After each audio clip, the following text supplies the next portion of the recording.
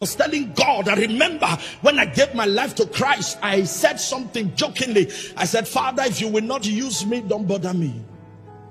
I don't want to be a storytelling pastor.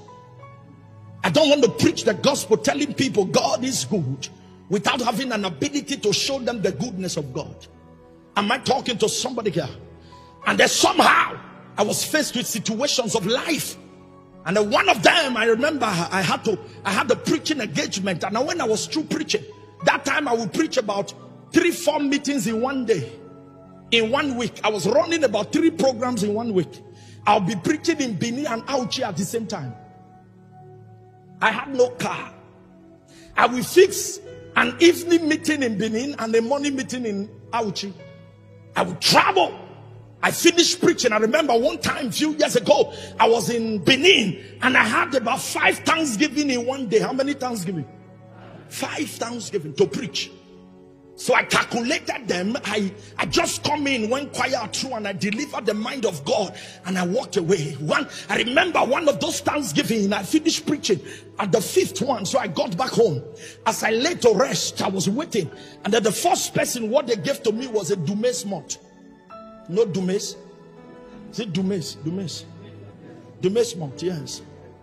I was waiting for one they want to give me. They gave me Dumes malt. Another one was preaching for an old person, and they told me to kneel down. They pray for me that this God grace that I carry will not fail.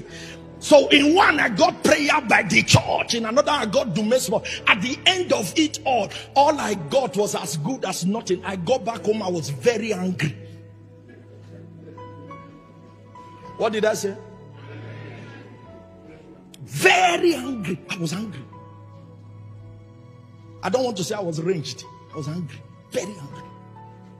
Because why? As much as I know, I was preaching to bless lives and to populate the kingdom, but there was a hidden motive. When I arranged the 5 meetings, I believe that if the 5 appreciates me, something good will be in my pocket. But I was disappointed. So I got angry. Many times when people are angry, you don't understand the secret reason why they are angry.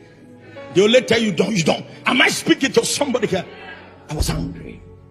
Very angry. Because why? The hidden motives. I was disappointed. And then somehow, in my anger, I had an encounter with the person of Jesus. And then he said to me, lovest thou me more than this? I could not answer him immediately because guilt was all over me. Because Jesus could see what no man could see. There is something about you that God sees that is making him hold back some things. And the Bible says Samuel almost poured oil on the head of Elias. And God said, I don't see what you see. You look at the physical makes and the activities of men. He said, but I look at the heart. Why was I preaching? Somebody will be praising me as a great man of God. You have strength. You can preach in 5 meetings in one day. But me, as at that time, I was doing the 5 meetings. Yes, to bless lives, but to gather more. And then the Lord said to me in my anger, lovest thou me more than this? I don't think I answered him, or I reluctantly said yes. And then he said, remove your mind. And since that day I had that encounter, I've learned to do this work without expecting anything. And then when meetings God began to take me to, when I go to preach, how did God deliver me? When I go to preach, the Lord will take from me more than what any dates people can give me. God will show me somebody and say, bless them. I used to go and preach as Pastor Ifeanyi. I will not, now that I'm slim, that only few people can wear my clothes. At times I'll go and preach with a suit that is one color down, one color up. It's not a design, it's my level. Yellow top and black trouser.